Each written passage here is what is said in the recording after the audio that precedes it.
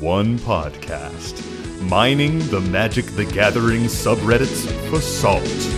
This is the Howling Salt Mine. It's the Howling Salt Mine. The Howling Salt Mine. All right. Hey, everybody. And welcome to the Howling Salt Mine podcast. I'm your host, Sam. And as always, I'm joined by my two co-hosts, Mike and Tony. Say hi, guys. Hi. Yo. This is a podcast where we talk about Commander games. We talk about salt in Commander games. We are dipping into the saltiest mine of all, which is the EDH subreddit. It's full of salty posts, and we're getting those rich veins, and we're hauling it back up in our mine carts, and the metaphor is falling apart, but you know what I mean. But Sam, what is salt? Oh, good question, Tony. So salt it's kind of like in-game frustration. Sometimes it's out of game. Usually it has to do with like an interaction at the table, maybe like a power imbalance between decks. Maybe it's you have an expectation for a certain type of game, and you find that you're actually at a table where a different type of game is happening. Maybe a certain card is pissing you off or shutting down your deck. Yeah, salt is kind of all those things. Well, should we get to it? Yeah, let's do it. So I got one for you guys right here. This comes to us from user L4Venda. If you guys see user L4Venda on the subreddit, give him an upvote. And this is on the EDH subreddit. The post title is, "Was I in the wrong? I was playing my Wart deck on a table with Narset, Enlightened Master, Turgid, God of Fright, and Ishin, Two Heavens as One. Before the game, the Turgid and Narset players reassured us that they weren't playing those types of decks, which in fact they were. Oh, those decks. Me and the Ishin player then both sort of agreed that it was an anything goes type game. On turn 5, I copied Boundless Realms to take me to 28 mana. On a turn 6, I then played Storm King's Thunder, where X was 22, and copied it with Wart. So I would copy the next spell 44 times. I then used Beast Within to blow up all non-creatures, including lands, followed by a Blasphemous Act. The Ishin player didn't have an issue with this, but the Narset and Turgid players kicked off and said it was an unsportsmanlike way to win and that they won't be playing with me in the future. Should I apologize, or based on the fact that it was a fairly high-powered table, was it a fair play?" That sounds dope. Yeah, I mean, that's just such a sick line of play. Right? And anyone that's upset about that, well, that's just, that is a beautiful, beautiful way of going out there. That's awesome. It's so good, and I think it's such a clean win, too. I think we should read some of these cards just so people have like the context here. Yeah. So I think the important ones here, Boundless Realms basically just like fetches out a ton of mana. We're not going to get into the specifics of that. Yeah, I don't think that matters. Wart is a legendary creature goblin shaman, costs 4 colorless and 2 hybrid Gruul mana. She's got an ability where she makes 2 1/1 red and green goblin warriors on her ETB when she enters the battlefield. But most importantly, each red or green instant or sorcery spell you cast has Conspire. So Conspire is when you cast a spell, you can tap 2 untapped creatures you control, like those tokens you made, and then you copy the spell. So the other clutch one here is Storm King's Thunder. Do you have that up, Mike? All right. So Storm King's Thunder is X red, red, red for an instant that says, when you cast your next instant or sorcery spell this turn, copy that spell X times. You may choose new targets for the copies. So this person pumped 22 mana, X was equal to 22, and then conspired it with Wart. And then Beast Within, I think most people know Beast Within. It's a 3 mana green instant. You destroy target permanent and that permanent's controller makes a 3/3 beast. So basically doing this enough times turns the entire board into 3/3 beasts. And then you Blasphemous Act. Most people probably know what that is as well. Deals 13 damage to all the creatures in play. And it's got a cost reduction based on the number of creatures in play. Pretty good. Pretty great. I guess I don't see exactly how the player won from there. I'm not sure if that was in the post. It doesn't say. I could see the opponents being upset to, We talk a lot about kind of getting locked out and then the player not having a win from there. That can be annoying, but it seems like this player, I don't know, probably had some way of winning from there, or at least didn't destroy their own permanence. Yeah, I think that's it, Mike. I think this person cast Beast Within on every permanent their opponents controlled, then wiped the board of all creatures. So they just had completely empty board states. And then they're left with their 28 mana that they fetched up. Yeah. So they're probably just dominating from that point on. Sometimes those types of board wipes, if you can make it asymmetrical, it is kind of a win con. Mm-hmm. Usually it's like a win by scoop. Like a lot of people will just sort of agree that it's over. Why play this out? Let's just start a new game. Right. It's going to take us all 5 more turns to do anything relevant, and you've got 30 lands sitting on the field. So I do want to mention why this is kind of like fitting into the salty posts, because it seems like this person was sitting at a table with 2 very overpowered commanders. I mean, that's like the big context here, right? A Narset Enlightened Master deck, that's like usually known as an infinite turns, just like casting tons of spells for free sort of deck. And then a Turgid God of Fright, which is like discard, sacrificing effects, stealing your opponent's shit. So these are 2 very salt-inducing commanders playing into these. Yeah, but it sounds like they're the ones that had the salt because their shit got wrecked. But it seems like they talked about the game beforehand. He mentions that the players had an opportunity at least to say, don't worry, they're not those kinds of decks. Yeah. But there's a certain element of if you're bringing a commander that has like a floor of power level that's still pretty high, I think you can't be shocked when someone, I mean, you're always going to be shocked when someone Storm King's Thunder's Beast Within wipes your board, but I don't think you're allowed to be upset when that happens. Yeah, I want to shout out a comment here from user Chorus. If you guys see user Chorus out in the EDH subreddit, give them an upvote. I don't read this whole thing, but they say the bit that gets me is there's no such thing as a not that version of Turgid. The thing that makes Turgid so god awful to play against is Turgid, which is so true. Like you can, I've seen some more casual builds of Narset and Light Master, but Turgid just is always going to be stealing your stuff. Like just kind of like creatures are going to die during the game. Cards might be discarded just through your normal operation of your deck. And Turgid's just going to take advantage of that, whether you've built your deck around that or not. Yeah, like I'm never going to be happy that like I either accidentally or got forced to discard a card and now my opponent has it. Or like my creature was sacrificed and so now my opponent has it. It's just the nature of the card. Who knows? Sure. Maybe they're just playing the backside. Maybe they're only playing Turgid's Lantern and targeting themselves to make themselves sacrifice permanents and discard cards. That's the one version of the Turgid deck that no one else can get upset about. That would be very interesting to play with that. Mm-hmm. So, what do you think about the salt rating here? To me, it sounds like the salt of the other people in the story is extremely high, almost a full shaker. Yeah, I agree. I mean, to say that you never want to play with someone in the future and to call them unsportsmanlike is like pretty extreme. Especially for like, again, they did something sick. Like if I was in a game and that happened, I'd be like, oh shit. Like, yes, I've lost. It feels like they were just kind of being sore losers in this scenario. I will say that there are some people in this post that are basically like, hey, you posted this just to brag about this cool play, but hey, we appreciate you. That's totally fine. Yeah, it's worth it. So good. Yeah, thank you. Thank you for sharing. All right. You guys ready for another one? Hit me with it. Okay. This is a great one. So this comes to us from user Wilson IFL. Thanks, Wilson. If you guys see Wilson IFL on the subreddits, just give them an upvote based on the tone of this one. I think they might need it. We appreciate you, Wilson. It's all in good fun. This is called, in quotes, "This deck never pops off like this," end quote, equals "I like to pub stomp on spell table."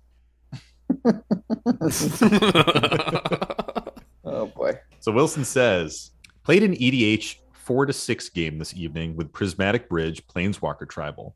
The player had all usual suspects of the deck, total board state control, and I decided to scoop once I see Fierce Guardianship in hand.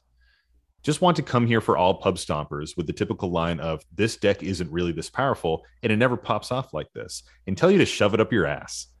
Oh, I'm sensing some salt. Wilson goes on to say, I told the player that he is way over power 4 to 6, and he said I should stop whining. But I would hope we can all agree that Prismatic Planeswalkers with free counters is over 4 to 6, right? Am I on crazy pills? Smiley face.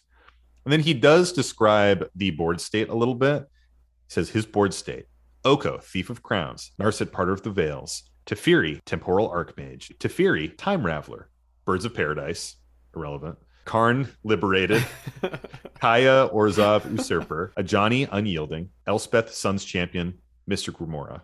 Birds and Mystic aren't really planeswalkers, but no, but they are. But Bop was what was going to win him the game. I think you total misread on your part, Sam. Bop is critical to Those his are board indicative of a deck that's running at a little bit higher than a 4. I gotta say. yeah. The birds and the Mystic Remora, like the entire board state there is top tier one, like CDH level 1 drops and strong planeswalkers. Yeah, that is fair. Oh, and then they end it by saying, the fuck out of here. Nice little cherry on top. Yeah, so I picked this one obviously because it's funny, but it talks about like power levels, which I think is like a huge source of salt, mismanaging power levels. And especially when you're playing in like open metas, playing virtually on like Spell Table with randos or wherever, there's like the Play EDH subreddit, I think, or Play EDH Discord channel. I just like that this guy. I like that this guy called out all the pub stompers. He's just like, all of you. Yeah. It's but I agree with your point. It's like, power level of decks is so incredibly arbitrary at this point. Like, everybody has a different scale of 1 to 10, and really it's a scale of like 6 to 10 because no one uses 1 through 5 generally speaking. I think that's even like a thing, right? Like a statistical thing. Like, you don't want to do scales above 5, I think it is, or maybe even 3, because everything in the middle is just like kind of nothing. Yeah, I completely agree. The EDH power scale, tons of content creators talk about this, but it's just kind of a mess. There's that meme that like everybody says their deck is a 7. It's like, why are we even using that rating system when 9 and 10 are supposed to be CDH? So really it's like a 1 to 8 system for casual, and then a 1 or a 2 system for CDH. Yeah. I think the better way is sort of what I feel like I've heard some people say this, like, what turn does your deck win on? Yeah. Like, what turn are you aiming to win on? I think it's a much better gauge of like how powerful your deck is and like whether I need to grab something stronger or weaker. Yeah, I think that's pretty good. Talking about deck power levels is something that is never going to be perfectly fixed. Look at our meta, for example. Tony, Mike, and I play with our good friend Nick, and we have a very dedicated pod of 4. We've got a couple guys that swap in here and there when one of us can't make it. But for the most part, the 4 of us have been playing together consistently for, like 2 or 3 years now, it feels like. Even in our very insulated meta, we have this issue all the time still. We'll be like, let's do a mid-power game. And usually Nick, he's not here to defend himself. We'll be like, well, I only have this one deck and it's like super strong. And that's the story of why we lost to Neheb for 20 fucking games in a row. I'm still salty. Well, there's this thing where in Nick's case, a lot of the time, it's really just that's the deck he wants to play. And on the one hand, communicating power level to people is hard. There's definitely chances where there's a mismatch just because people say, hey, I think my deck is this, and it's a very different level than what someone else thinks. But there's also, and I think this post is calling it out, a point where it's not even about miscommunication. It's just about like deceit. Yeah. Like someone being like, yeah, oh yeah, my deck is weak. And then just showing up and wiping the floor. Even a rule 0 conversation, or rather a pregame conversation, wouldn't fix that, because that player would be saying, yeah, it's not that good. It's, underselling what the deck can do. That's not going to be solved by a perfectly communicated power level discussion. Yeah, you're totally right. I mean, if someone is sitting down at a table with the intent to just steamroll and pub stomp, as this person says, they're gonna do it. Yeah, It's not hard to do. You just yeah. pick your best deck and Yeah, crush some for noobs, sure. and I don't know, feel good about yourself afterwards. And I think conceding in the face of that is completely acceptable, because it's like, if what you're here to do is to win and not to play an interesting game of Magic, then I can concede to you, and you've won. You can have your good time, and I'll go and find a different pot, and we've both got what we wanted out of it. Yeah, even Yeah. power level aside, we obviously don't have the full picture of what the board state was with this post, but that's a fucking strong board state, man. And if someone has, Yeah. what is that, like 6 or 7 planeswalkers out, and some of them are like Staxy planeswalkers or planeswalkers with removal on a stick, the writing is on the wall at a certain point. And I think Yeah. scooping in the face of that is totally fine. That person wanted to I think win, and maybe it's sometimes even you win by your opponent's conceding. I think maybe even some of the salt could be coming from the fact that, like, perhaps because they hadn't won. I was actually surprised that he was reading that was a board state and it wasn't just over.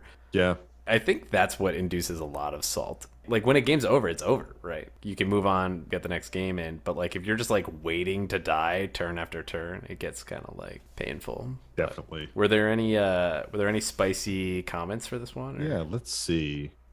This is from someone with the name Build a Deck. If you guys see Build a Deck out there, give them an up vote.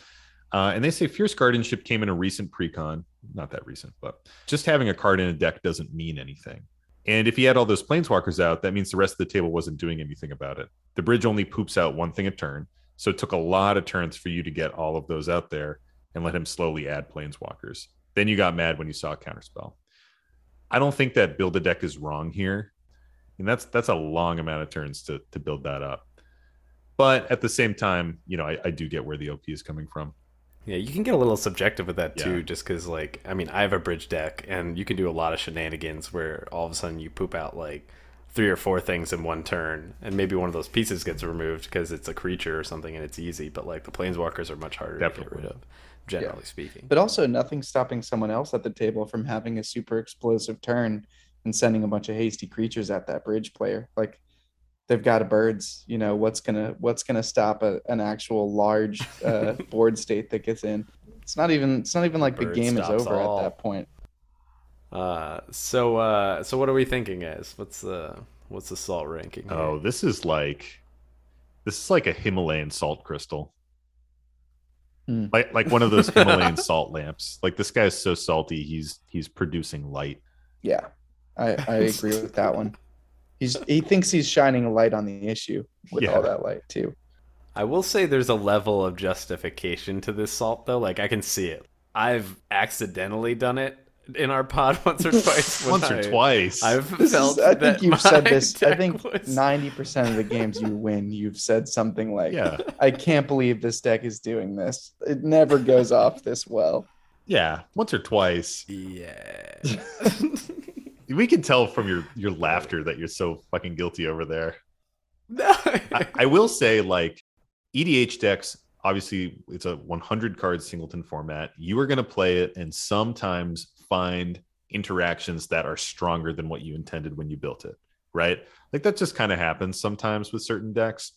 But to say, I'm surprised my deck is popping off this way, like, you built it. You built the deck. You shouldn't be surprised. You put Right. those cards in there. True. I'm salty. I'm salty now.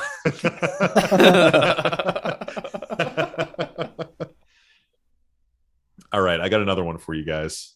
This comes to us from user Tiger D Dragon. And the title is Tabernacle of Pendrell Vale too high powered a card to run? Now, before we get into it, let me read this. Tabernacle of Pendrell Vale is a legendary land. It comes from the Legends set, so it's pretty friggin' old. And it says, all creatures now require an upkeep cost of 1, in addition to having any other upkeep costs they may have. If the upkeep cost for a creature is not paid, the creature is destroyed. It doesn't say buried? The text is way worse than just the original I'm sure that Oracle text is cleaner, but the original text of all creatures have at the beginning of your upkeep sacrifice this creature unless you pay one that's just way cleaner. Yeah, it's so much better. I had to read the original though. It's like way too goofy. So Tiger D Dragon goes on to say, I have been playing Magic for a long time. So, as many people who have as well, we have a lot of old cards that are pretty powerful and pricey by today's standards. For reference, Tabernacle of Pendrell Vale is like $3,500. Like it's it's almost very $4,000. User Tiger D Dragon goes on. I decided to make a mono white Angels deck. My play group is power level 7 to CDH level, so not unaccustomed to powerful decks or cards. A few decks in my play group are go wide strategies or abuse fast mana for a lot of mana dorks. A way to counter that, I thought, was maybe I put in Tabernacle of Pendrell Vale.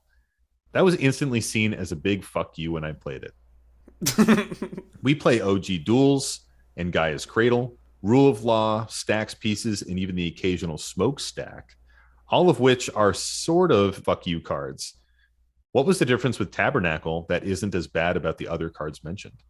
I tried to ask, but it was just more of the card was too powerful, with no direct response for how that card seemed to be so off-putting at the table. Not the fact that literally the next game, a player won on turn 1 with mono red goblins. We all went into the game knowing we're playing high-powered. That's kind of interesting. I feel like I don't understand why if they've got that much power in the pod, especially like turn 1 wins and stuff. Like, why do they care about Tabernacle? Yeah. Like, why was that the straw that broke the camel's back? Yeah, that's super weird. Know? I could see players being upset by the monetary level of a card being out of whack, but even that doesn't make sense because they say they're playing, OG Duels and Gaia's Cradle. Like, I doubt they're actually like, I would imagine they've maybe proxied some of these cards. I think this is a case of someone being upset that it's impacting their current board state and saying that a card's too good, and then not wanting to explain it because the explanation is just that card is screwing me right now. Yeah, I agree. I mean, the card examples that the poster here provides are all in line with Tabernacle. The one difference that I see is like when you think about some of these other annoying pieces like Rule of Law or Smokestack, these are things that are irritating but can be easily played around. Like if I'm playing like a huge swarming, let's say a swarming goblin deck that is trying to win super fast, like what is in this person's pod, I can play around Rule of Law. It's just going to take me a few more turns. I can play around Smokestack. I'm going to make goblins that I can sack off to the Smokestack ability. But Tabernacle is just like a direct fuck you to that strategy. So, Mike, I think you're totally spot on here. The only other thing that can make people evaluate Tabernacle as like even stronger is that it is a land. So if your pod has, a stigma against forms of land destruction, like if people aren't running any kind of strip mine or aren't willing to run any kind of land destruction at all, then then it's an invulnerable stacks piece.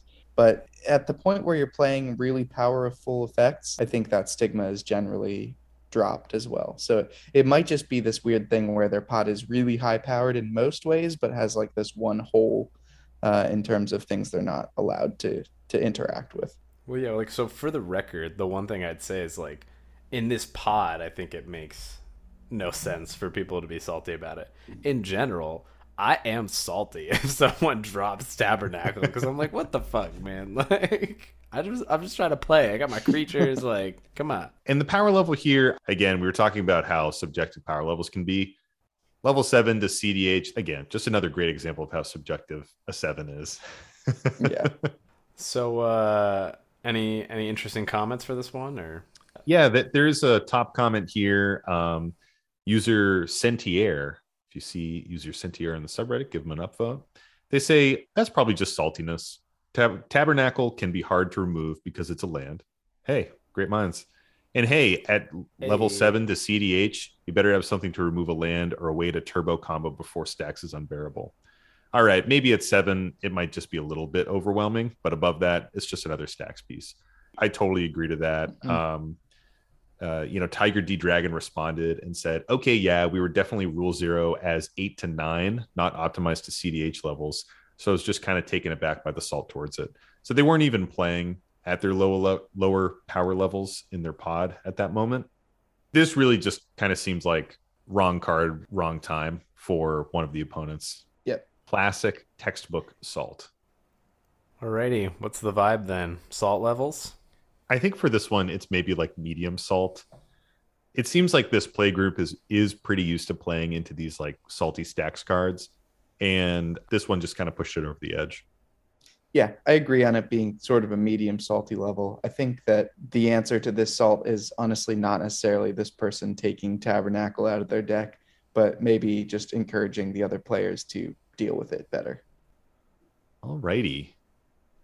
Well, guys, that was a lot of salt, and I think we should have a little bit of a sugar rush, a little sugar break here. Yay! Bam, bam, bam, Sugar bam. break. Something. So for those that are new to the podcast, Sugar Break is a little segment where we take a break from the saltiness and we have something sweet to snack on. We get some good news, some positive vibes from the subreddits. And this one today comes to us from Majestic Failure. If you guys see user Majestic Failure, give them an upvote. If you already haven't, because this is a pretty big post. And the title is Grandmom seriously loves that I play this game, and it makes her so happy. Oh, It's very sweet. Cute. So Majestic Failure says, I don't remember how this started, but every week when I play, she gets so excited for a day ahead of time and asks the next day if I destroyed the others. Isn't that great? Yeah. I'm glad you had fun, but it's about winning, is what she says. This grandma fucking rocks. Grandma knows what's at. Whenever I buy a new booster, we always open it together. Aww. And she's too far gone to understand any mechanics, but she loves to look at each card and gets excited when they look vicious. Any new deck I make has to get her approval. Oh, these new guys make your old ones look like sissies. Oh, it's a little problematic, Grandma, but that's fine. And when I couldn't find my keys for a couple days, she said, no, Stamps Foot. You need to find them so you can go to cards. That's my night out. Now we see. Her life has become really monotonous since moving in with us. We don't neglect her or anything. God, I hope not. Yeah, for real. But no grandpop, no neighborhood friends, and no beloved car. Basically a 14-year-old stuck at home for the summer. And I think Magic really gives her something to look forward to. Oh, also, gonna buy a collector's booster this week and say she has the magic touch, pulling all the good cards. That's actually so sweet, super wholesome, and isn't it? Nice. Yeah, I feel like That's it's hard great. to find things like that on the internet. It blew up. It got like almost 1,300 upvotes. Hell yeah.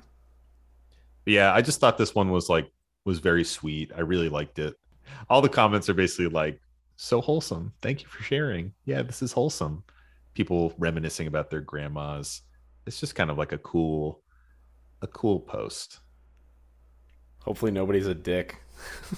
Like in there, like coming in hot, like fuck grandma. Like, man, you would want to build such good decks to go rep your grandma after that too. yeah, for real. Yeah. How could you lose after that?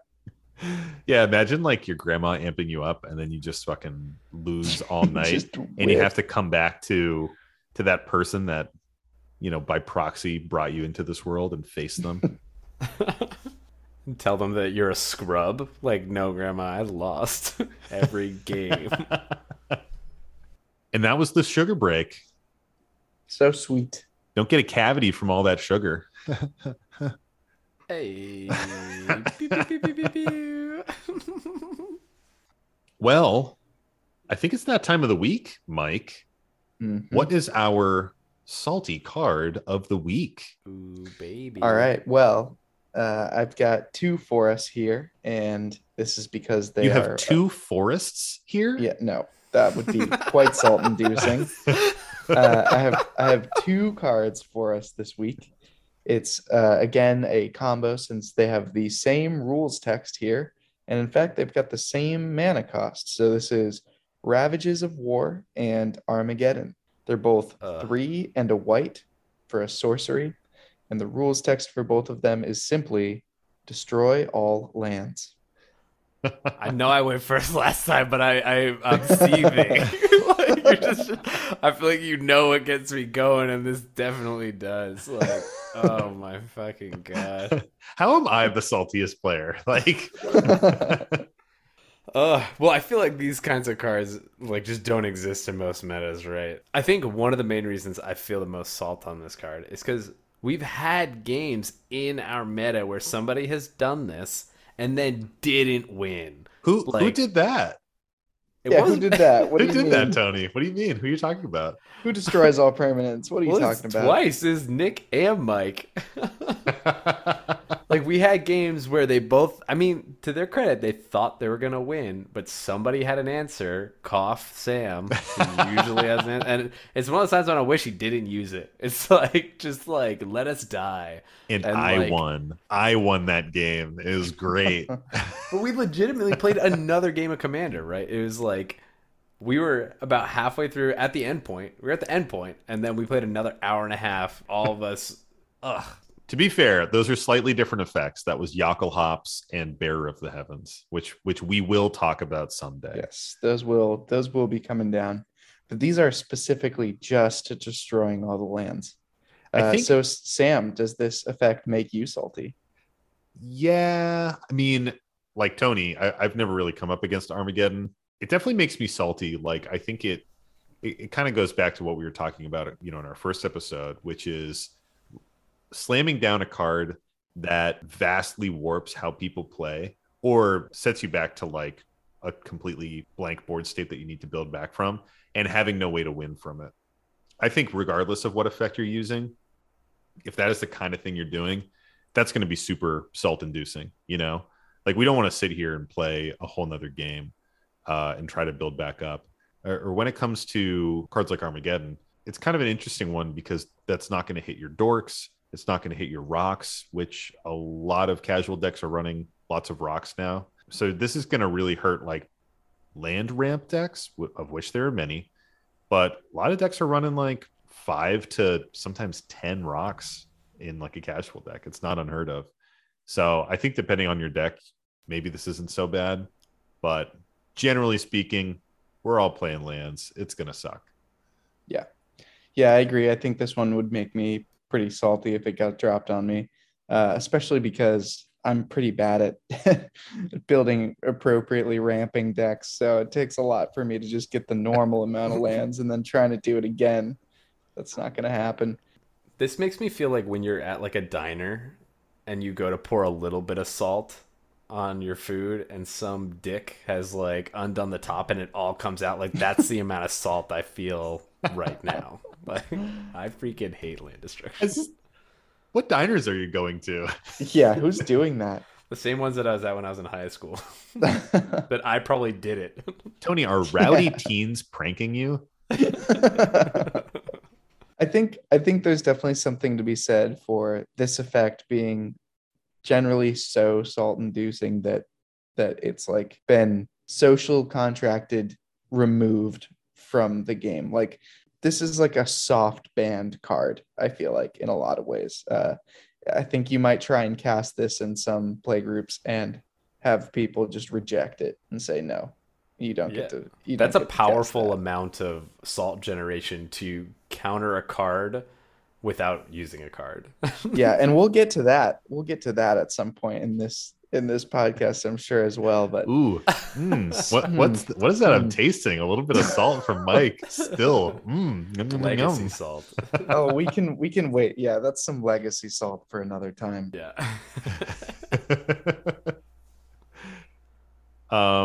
Well, sweet guys, that is our episode. Find us on Reddit, guys. Our username is the Howling Salt Mine. Email us at our Gmail, howlingsaltmine@gmail.com. Email us your salty stories. Email us stories about where you made 44 copies of Beast Within and made your whole table just rage quit and they were salty. Tell us about that kind of shit. We would love it. Know about. And we'll love it. We'll talk about it. And, keep in mind, keep it short, sweet, and to the salt when you send those. Well, thanks, everybody. I'm Sam. I'm Tony. I'm Mike. And as always, stay salty. And don't forget to draw an additional card during your draw step. It's the howling song line.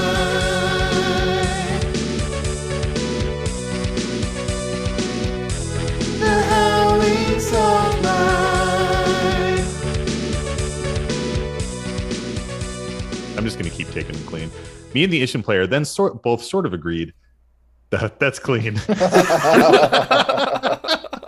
That's clean as me fucking it up another time. Oh, God. Maybe that'll be the blooper at the end. Yeah.